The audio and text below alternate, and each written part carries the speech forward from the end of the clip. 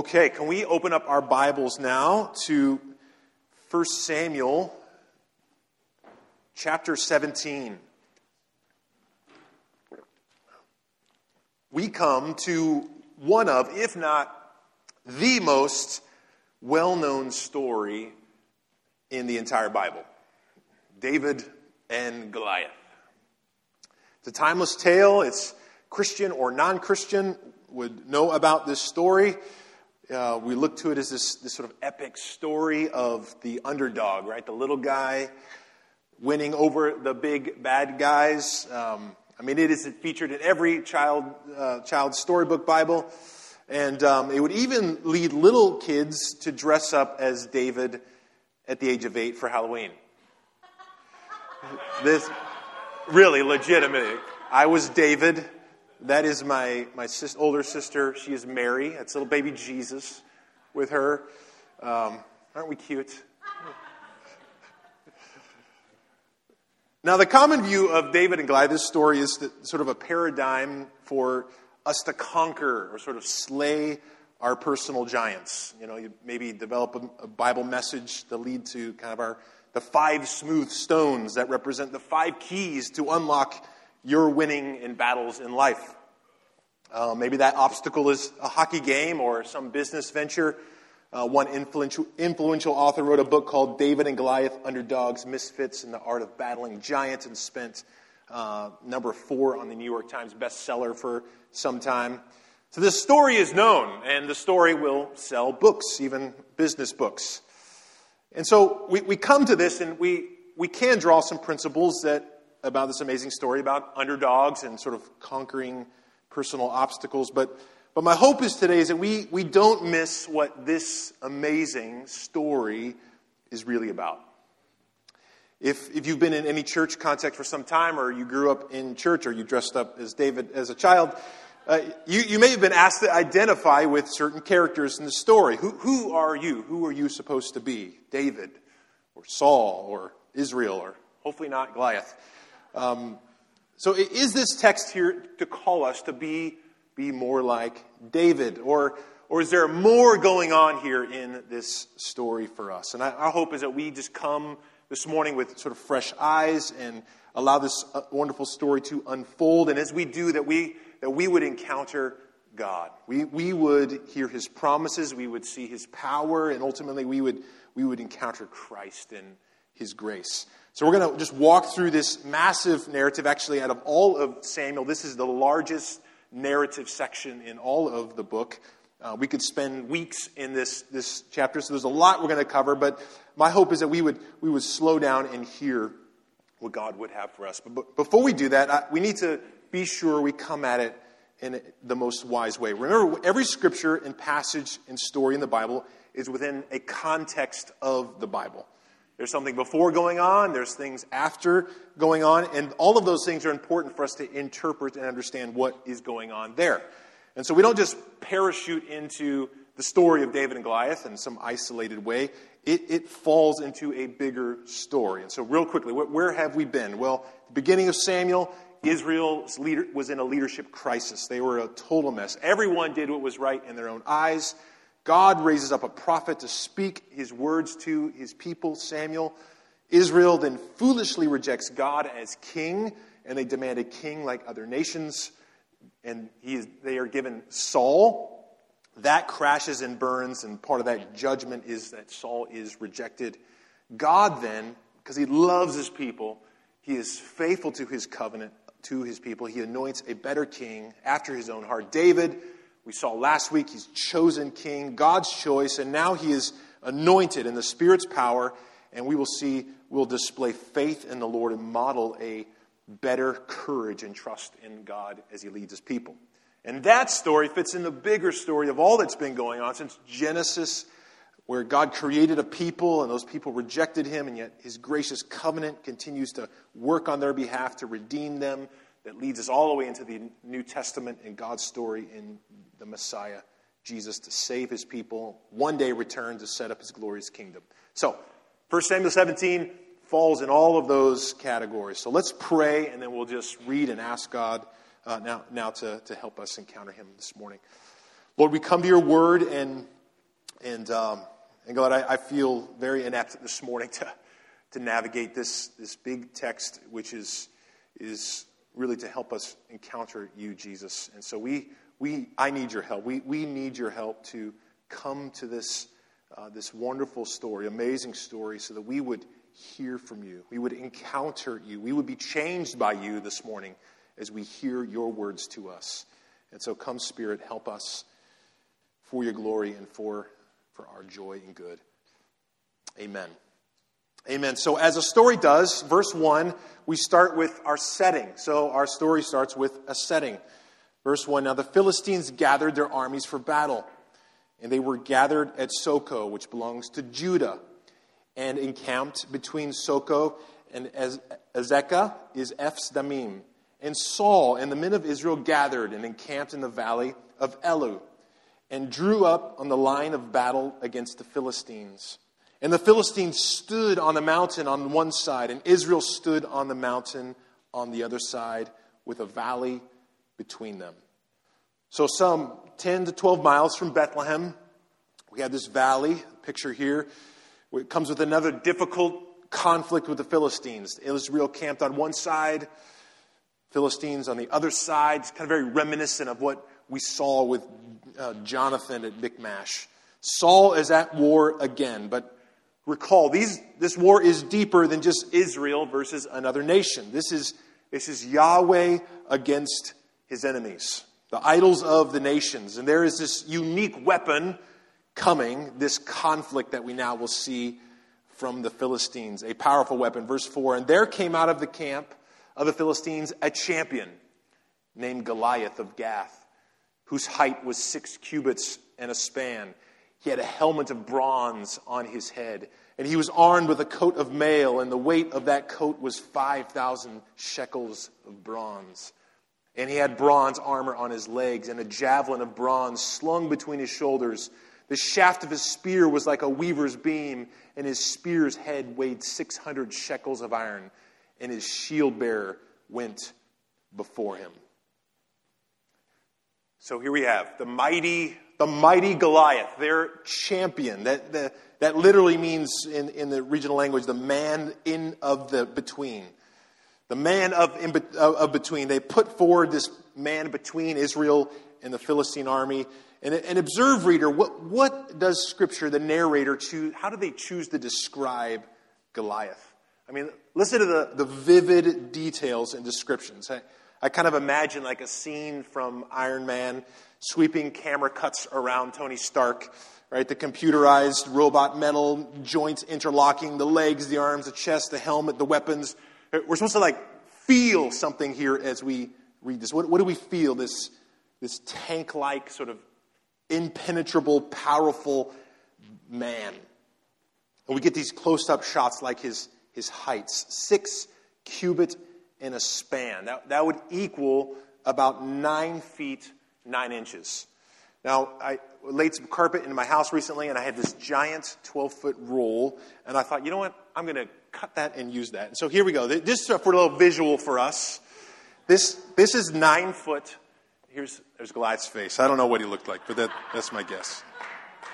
9 foot, 9 inches. Now, I'm about 6'2". Now, David was much shorter than myself. That's tall. That's very tall and overwhelming. And so here's Goliath, giant, 9 foot, 9 inches. Now there's some manuscript discrepancy. You might even have something in your Bible about his height. There's some manuscripts that give a shorter height, like closer to 7 feet. Now does this matter? Well, some would say this is a reason there's errancy in the Scripture and we can't trust it. Well, I don't think so. Not really. Either way, he is huge.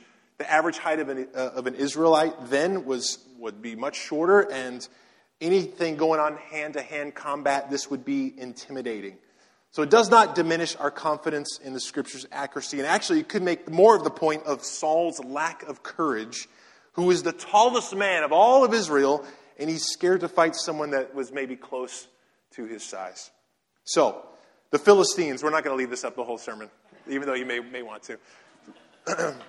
So the Philistines' giant height, and then Look at all of the details around metal. Remember, the Philistines were superior metal workers. This coat of mail that weighed 126 pounds. It could be read in the original language, scale armor. It simply is really scales. His armor was like scales, almost described like serpent-like or snake-like. Remember that. And his javelin was with an iron head of 15 pounds. The men went bowling recently, and I struggled to throw a 15-pound ball, like roll a 15-pound ball down the lane. And here is Goliath. He threw this thing with a 15-pound head of iron. Shield was so big that he has to have some guy carry it before him because it's so giant. And he doesn't just stand there, he speaks. Goliath, he stood and shouted to the ranks of Israel, "Why have you come out to draw up for battle? Am I not a Philistine, and are you not servants of Saul? Choose a man for yourselves, and let him come down to me. If he is able to fight with me and kill me, then we will be your servants. But if I prevail against him and kill him, then you shall be our servants and serve us." And the Philistine said, "I defy the ranks of Israel this day. Give me a man that we may fight together." Goliath is basically saying, am I not the Philistine? And you are Israelites, and you are just Saul's slaves. Choose a man. We should hear an echo here. Choose a man. Give me a man. Do you hear the echo there? Saul, the chosen one from Israel, the man of their choosing, the king of their choosing, the chosen one. I can imagine like a close-up kind of zooming in on Saul's face at this point. Choose a man, and it zooms in on Saul's face, and there he is standing, doing nothing. Choose the one that could fight your battle. In his screaming, intimidating mockery and defiance, which will continue, what does Israel do? Verse 11. When Saul and all Israel heard these words of the Philistine, they were dismayed and greatly afraid. They listened to the words of Goliath and were scared. And they saw Goliath and they were afraid. Remember our themes of hearing and seeing in Samuel? But we need to stop and remember the question earlier. Why such an emphasis on the outward height and appearance of Goliath? I think God would have us, the author would have us, see through the eyes of Israel and see what they were fixated on in this moment. They were shaking in their boots. But we should remember the words from the Lord from chapter 16 that told us, do not look on his appearance or on the height of his stature, because I have rejected him. For the Lord sees not as man sees. Man looks on the outward appearance.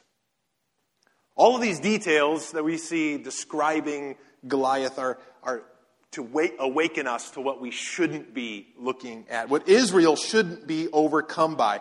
Yes, this guy is huge. Yes, his height is giant. From their perspective and with human eyes, they are seeing him as undefeatable. But can God's people see differently? How can God's people see not as man sees, but as God sees? Well, there's someone who sees different. Verse 12. Now David was the son of an Ephrathite of Bethlehem in Judah, named Jesse, who had 8 sons. And in those days of Saul, the man was already old and advanced in years. The 3 oldest sons of Jesse had followed Saul to battle. And the names of these 3 sons who went to the battle were Eliab, the firstborn, and next to him was Abinadab, and the third, Shema. David was the youngest. The 3 oldest followed Saul, but David went back and forth from Saul to feed his father's sheep at Bethlehem. For 40 days the Philistine came forward and took his stand morning and evening. So the author pulls us back into David and his family, making important genealogy connections, which will be important here and then into redemptive history. reminded of David's line and his father, the placement in his family, and then we see what David is doing. What is he doing? He's going back and forth, ministering to and serving Saul, as we saw last week, along with returning home to feed or tend to his father's sheep. David, faithful shepherd. So if chapter 16 was a private introduction to David, chapter 17, David's sort of going public. And what is Goliath doing? Well, each day, one time in the morning, one time in the evening, he's making his stand, hurling his mocking, threatening propositions to Israel. And Jesse said to David, his son, take for your brothers an ephah of this parched grain and these 10 loaves, and carry them quickly to the camp to your brothers. And also take these 10 cheeses to the commander of the 1,000. See if your brothers are well, and bring some token from them. Now Saul and they and all the men of Israel were in the valley of Elah, fighting with the Philistines. And David rose early in the morning and left the sheep with a keeper, and took the provisions and went as Jesse had commanded him. Now we've already seen a few situations with elderly fathers and really bad sons. Here we have an elderly father, and we would have what seemed to be a faithful, better son. He obeys. He honors his father. He goes as he's commanded to bring provision to his brothers and to a gift to the commanders. And even as he continues to be faithful to his shepherding task. And so David takes off to what seems to be like an ordinary day, maybe a little DoorDash run, and God has bigger plans than just delivering food. And he came to the encampment as the host was going out to the battle line, shouting the war cry. And Israel and the Philistines drew up for battle, army against army. And David left the things in charge of the keeper of the baggage, and ran to the ranks and went and greeted his brothers. And as he talked with them, behold, the champion of the Philistine of Gath, Goliath by name, came out of the ranks of the Philistines and spoke the same words as before, and David heard him. So David arrives. Once again, the armies assemble. This has been the daily routine, shouting. And notice, I believe, an interesting connection. David, what did he? He left the baggage area and ran into the ranks of the war. Remember Saul? There was another reference to baggage. Saul, a very different behavior when he was among the baggage, hiding among them. David is running into war. Goliath the champion speaks, and note, David heard him. David hears, he sees what's going on, he's watching, and what does he see everyone do? To verse 24, and all the men of Israel, when they saw the man, fled from him, and were much afraid. And the men of Israel said, have you seen this man who has come up? Surely he has come up to defy Israel. And the king will enrich the man who kills him with great riches, and will give him his daughter and make his father's house free in Israel. And David said to the men who stood by him, what shall be done for the man who kills this Philistine and takes away the reproach from Israel? For who is this uncircumcised Philistine, that he should defy the armies of the living God? And the people answered him in the same way, so shall it be done to the man who kills him. So, the army is running away scared, and all the soldiers are discussing the promise offered to the guy who would face Goliath and win. And this is a pretty lucrative deal. You get the king's daughter, you get a ton of money, and your father's house is free, meaning you're probably free from taxation and any kind of royal demands. You get a mansion, you get the king's wife or daughter, and it is beautiful. But nobody looks at that as enough incentive to step up. I mean, it'd be pretty hard to enjoy if you were dead, and that's what they think they would end up in. But David asks two questions. One relates to the deal on the table, this victor by Saul, and clarity, again, about this godless, notice the uncircumcised Philistine. There was another reference, the same term used by Jonathan. The covenant-breaking, pagan rejectors of God, mocking and defying the people of the living God. David is basically saying, why isn't anybody doing something about this? David is concerned about the reproach of his God, the glory of God, the reproach of Israel, not personal gain. But David's big brother overhears David's questioning. Now Eliab, verse 28, his eldest brother heard when he spoke to the men, and Eliab's anger was kindled against David, and he said, "Why have you come down? And with whom have you left those few sheep in the wilderness? I know your presumption," or your pride and arrogance, "and the evil of your heart, for you have come down to see the battle." And David said, "What have I done? Was it not but a word?" And he turned away from him toward another and spoke in the same way, and the people answered him again as before. So in big brother-like fashion, Eliab, picking on his little brother, gets angry and he's mocking him. He's mocking him about the few sheep that David tends.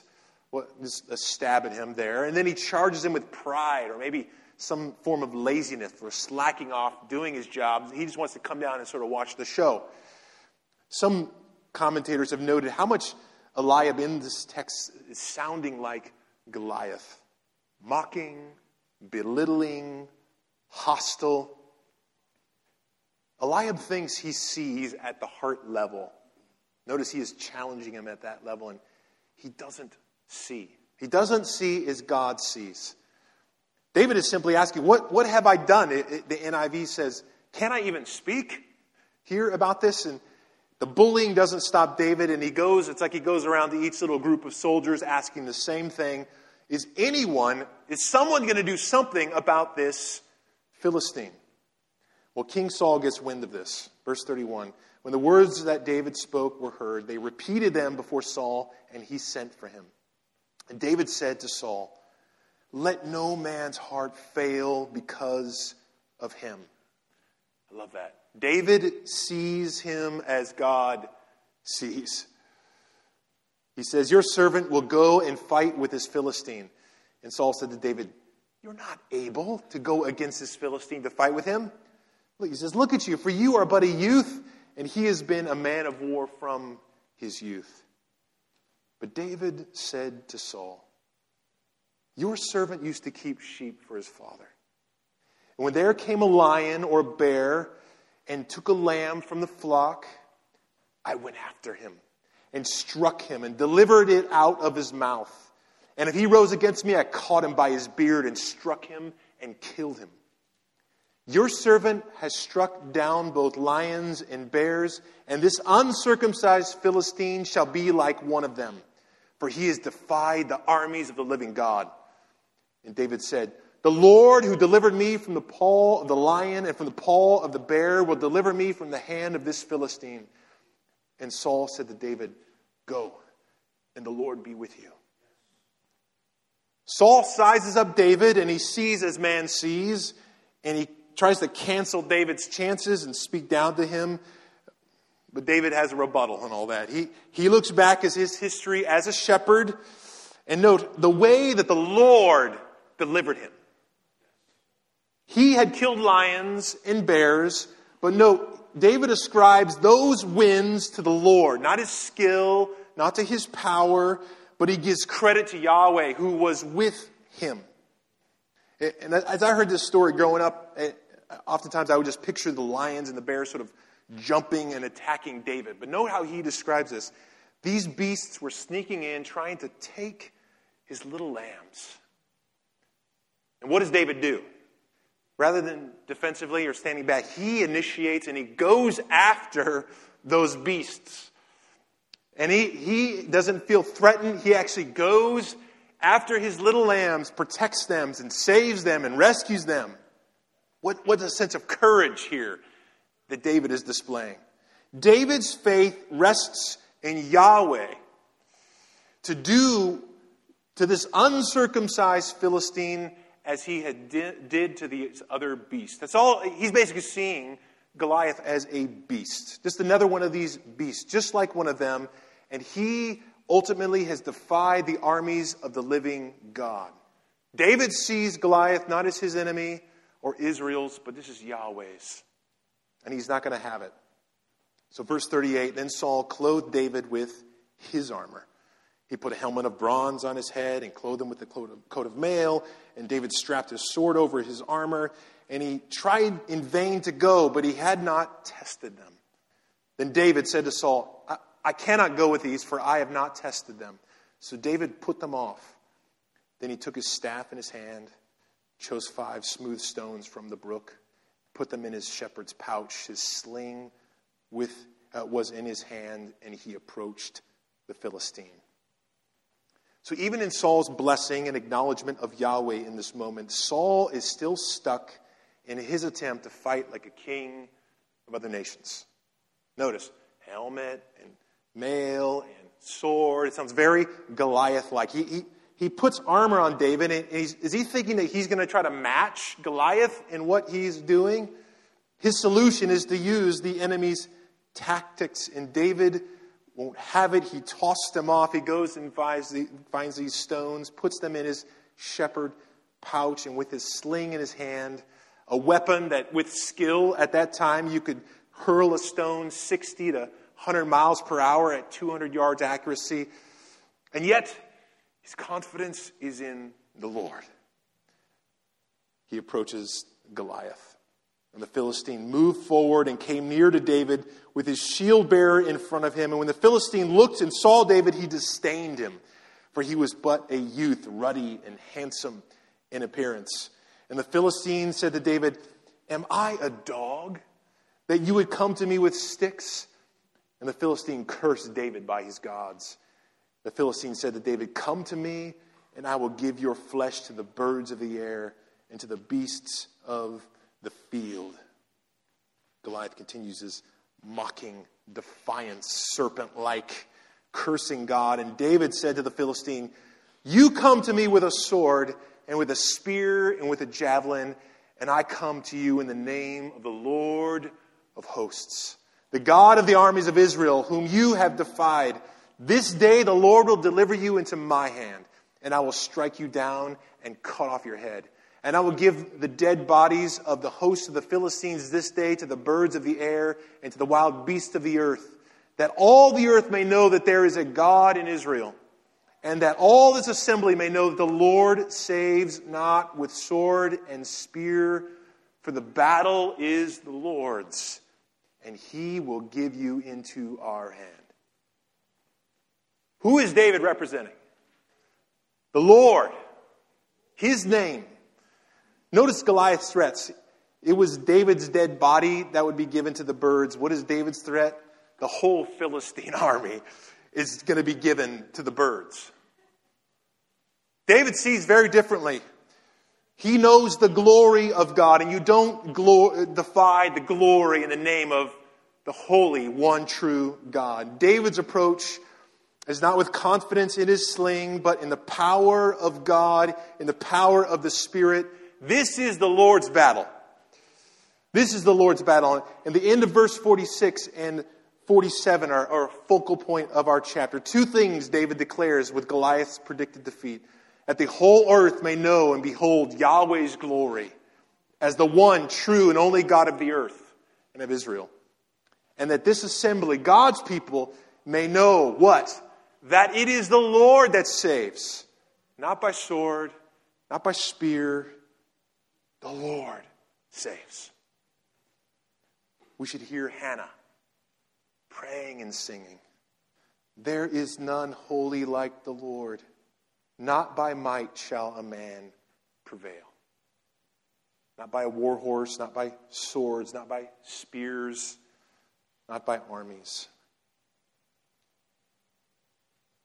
When the Philistine arose and came near and drew near to meet David, David ran quickly toward the battle line to meet the Philistine. And David put his hand in his bag and took out a stone and slung it and struck the Philistine on his forehead. And the stone sank into his forehead and he fell on his face to the ground. So David prevailed over the Philistine with a sling and with a stone and struck the Philistine and killed him. There was no sword in the hand of David. Then David ran and stood over the Philistine and took his sword and drew it out of its sheath and killed him and cut off his head with it. When the Philistines saw that their champion was dead, they fled. David ran at him, just like he ran to the bear or the lion to save his lambs, the shepherd over his people. And he slung the stone, and before Goliath could get another word out of his gargantuan, wicked, ugly mouth, the stone sunk into his forehead, and note, he fell on his face to the ground. And David finishes off by taking his own sword and taking off his head. Oh, to one day watch a slow-motion replay of this in heaven. It will make Gladiator and Braveheart, all those movies, pale in comparison to this moment. But where have we seen something like this before as we've read this 1 Samuel unfolding? A toppling, headless, false god. The Philistines, back in chapter 4, captured the ark. And they put it as a trophy before one of their gods, Dagon, their chief god idol. And what happened in the presence of Yahweh, what God did with no army, no soldiers, and no weapons. It says Dagon had fallen face downward on the ground before the ark of the Lord, and the head of Dagon and both his hands were cut off on the threshold. Goliath falls face to the ground. Dagon falls face to the ground, both decapitated before the King of the universe, who saves his people. Not by might, not by power, not by our works, not by Israel's hands, but by the power of God. And Goliath is just another Dagon, a weak, dumb, powerless human idol. We hear Hannah's song. Again, the adversaries of the Lord shall be broken to pieces. Against them he will thunder in heaven. The Lord will judge the ends of the earth. He will give strength to his king and exalt the horn of his anointed, his Messiah. So as David predicted, more than Goliath falls. Verse 52, and the men of Israel and Judah rose with a shout and pursued the Philistines as far as Gath and the gates of Ekron, so that the wounded Philistines fell on the way from Sheraim as far as Gath and Ekron. And the people of Israel came back from chasing the Philistines, and they plundered their camp. And David took the head of the Philistine and brought it to Jerusalem, but he put his armor in his tent. They're completely routed. News gets around, and more details about this youth, David, were needed. Verse 55, and as soon as Saul saw David go out against the Philistines, he said to Abner, the commander of his army, Abner, whose son is this youth? And Abner said, as your soul lives, O king, I do not know. And the king said, inquire whose son the boy is. And as soon as David returned from striking down the Philistine, Abner took him, brought him before Saul with the head of the Philistine in his hand. And Saul said to him, whose son are you, young man? And David answered, I am the son of your servant Jesse, the Bethlehemite. Now, if you've been reading through and following along, you might come with some questions or confusion here. Wasn't David serving Saul in his court, playing music, and wasn't he known by Saul? This doesn't make sense. Why is he now, as it appears, doesn't know who he is? Well, one answer could be, note the emphasis on Abner and Saul's questions. There are 4 times that are references about whose son are you? Whose son are you?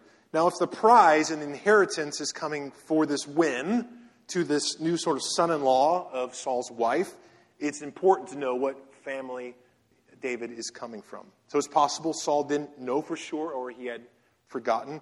Or, as we've seen in narratives that Scripture gives us, it doesn't always have to be linear in its description. And so the author can move stories around. Verse 1. As soon as he had finished speaking to Saul, David was speaking, the soul of Jonathan was knit to the soul of David. And Jonathan loved him as his own soul. And Saul took him that day and would not let him return to his father's house. Then Jonathan made a covenant with David because he loved him as his own soul. And Jonathan stripped himself of the robe that was on him and gave it to David. and his armor and even his sword and his bow and his belt. And David went out and was successful wherever Saul went, so that Saul set him over the men of war. And this was good in the sight of all the people, and also in the sight of Saul's servants. So here we have the beginning of David and Jonathan's friendship, and we'll explore that more as we go through our story. But this love and kindred thing, it makes sense. Jonathan, as we saw, modeled true faith in the Lord like David. They were like-hearted. No wonder that their souls, their hearts were knit together because they saw as God sees. They had faith on Yahweh in similar ways. And this royal exchange is a forecasting of what will come for David soon. And as Jonathan, who would have been the rightful heir to the throne, in this act unknowingly passes off his sort of crown to David. God is with David. There's success and victory wherever he goes. But all will not continue as well. Testing is ahead. So what a story. What do we see here as this unfolded? Well, David, we see, is God's chosen king after his heart, and he displays true faith in the Lord, and through God's power, he saves God's people from his enemies. And through David's victory, he provides victory for all of Israel, giving all the glory to God. You see, this was Yahweh's supreme power and glory over his enemies and the idols of the nations. Israel and we are to turn and to trust in him and know that the Lord alone saves. This comes by faith on the Lord and his salvation. You see, we see in this wonderful story, God's chosen representative king in the Spirit's power stands up and offers his life on their behalf, wins for them a helpless, fearful, defeated people, and that victory is given to them because of what that representative king does. So what is our moral application of the story? Don't be a wuss or a wimp. Be more courageous like David so you can defeat in your life those big obstacles and hardships and enemies. No, not quite. So who do we identify with? Who should we maybe identify with more in this story? I think mainly with the cowering, fearful, desperately needy Israel. Desperate in need of a rescue. Having looked to all the wrong things to save them. And God providing a rescuer, a David who points us to Jesus. You see, our story draws our hearts and minds back to another sort of beastly, head-destroying promise in the very beginning. Adam and Eve's sin in the fall.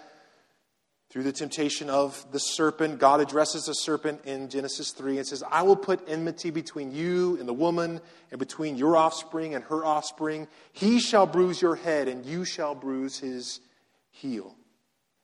God was saying sin and Satan would not have the last word. And in this verse, we have this first sort of gospel promise and message that God spoke of his promise and hope that would come through one, the seed of a woman, a descendant who would come and destroy God's enemies and crush the head of the serpents. And the New Testament shows us that this one is Jesus, who triumphs over the ancient serpent. So David is a type of Christ, of Jesus, who is in his covenant faithfulness for his glory, fought our battle to bring salvation to his people, and all who put their faith in Jesus will share in the benefits of the Savior's victory for his glory and for our good. You see, Israel's greatest threats and ours are not Amalekites or Philistines. The threat is us turning away from trusting in the Lord as King, from hearing him and looking to him and being left to our sin and Satan and the slavery of death. But Jesus comes as the better King, as the obedient Son, as the better good shepherd who saw his lambs caught And he came as our rescuing representative substitute to bring salvation for a people who could not save themselves. Saints, us, slaves to fear, slaves to our sin, slaves to the enemy, and Jesus on the cross, the very image of weakness, defeats our enemies, takes our curse upon himself, and by faith gives us his victory and his righteousness and secures for us everlasting hope for all of those who put their faith in him. This is what Colossians 2 speaks of. And you were dead in your trespasses, but God made alive together with him, having forgiven all of our trespasses by canceling the record of debt that stood against us with its legal demands. Then he set aside, nailing it to the cross, and he disarmed the rulers and the authorities and put them to open shame by triumphing over them in him. Canceling our debt, saints. Destroying our enemies, our ultimate giants, and that God does through his chosen man, his Son, who fought for us, who won for us, and we share in all his blessings, in all his victory. Praise the Lord. Praise the Lord. But there is something to us in David. Do we need courage and faith like David? Is he an example for us? Well, absolutely. Yes. Yes, he is. But it flows from our faith and our union in Jesus. Because we share in the Lord's victory, we also share in his Spirit. And the Spirit that empowered David and raised Christ from the dead now dwells within our mortal bodies, and he gives us faith and courage to have victory over our sin against the enemies, against a world, to give us courage, the world that would try to bring hate and try to stamp us out. And in our weakness, we look to Christ, who gives us strength and courage. So we actually come in weakness, and his strength is made perfect in us. And so we take David's cue, and we hate the evil and the wickedness that defies and distorts God's glory, and we resist everything that would seek that. The things that we would put our trust in, the idols that we would turn to and that we can't save. The things we look to with our eyes, the worldly strengths to advance us or find our hope in, military might, political might, physical might, financial, social status might. David is an example for us to look away from all of those things and to look to God's glory in our weakness, for the one who saves. So there is a spiritual war that we do fight. But we are more than conquerors through him who loved us. Romans 8:37. We are to fight this spiritual warfare and stand against the devil's scheme and the power of his Spirit. So we do fight, but we are united with Jesus, which gives us courage and hope. So we are able to move towards a workplace that is contrary, anti-Christ. Or teen, you can be a Christian and find boldness in your school because of Jesus' power in you.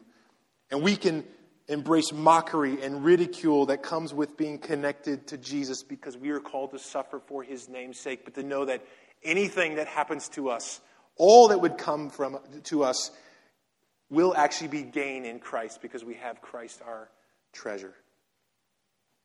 So saints, the battle is the Lord's. The battle is the Lord's, and our true hero and champion is who? Jesus.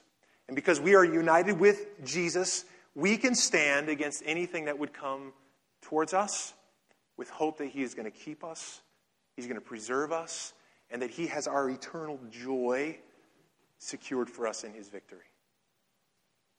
May his Spirit fill us with that in greater ways. Lord, we ask right now that we were reminded through this story that there is the greatest giants that needed to be dealt with in our life can be completely dealt with through you, Jesus, through your victory, which becomes our victory. And you secured for us eternal joy with you. And so, Lord, we can find now in the moments of weakness here, if it's our fight against sin, if it's courage to stand against things that would be contrary to you, Lord, if it is If it is sickness or illness or financial hardship, God, there's a sense that you have won for us, Lord, and you are with us in the midst of all of those struggles and battles, so that we may know that we have ultimate secured hope. We're more than conquerors through you who loved us. And so, Lord, I ask you to pour out your Spirit upon our hearts, Lord, to face our days and our obstacles with greater strength in you. And we will be okay with our weaknesses, because in our weaknesses, Lord, your strength is made perfect in us. So, Jesus, thank you for being our representative King who faithfully won for us. We give you praise. We give you thanks. Amen.